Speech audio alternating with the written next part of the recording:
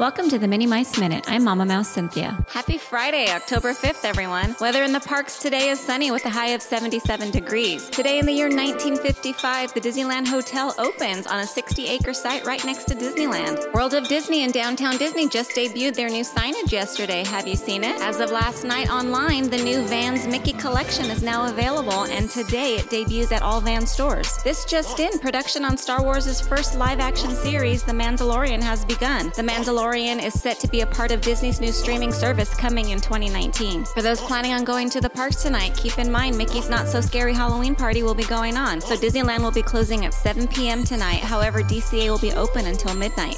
Also, the popular Enchanted Tiki Room, which was set to open earlier this week from its refurbishment, has been pushed, and according to the Disneyland app, it will be opening tomorrow, Saturday, October 6th.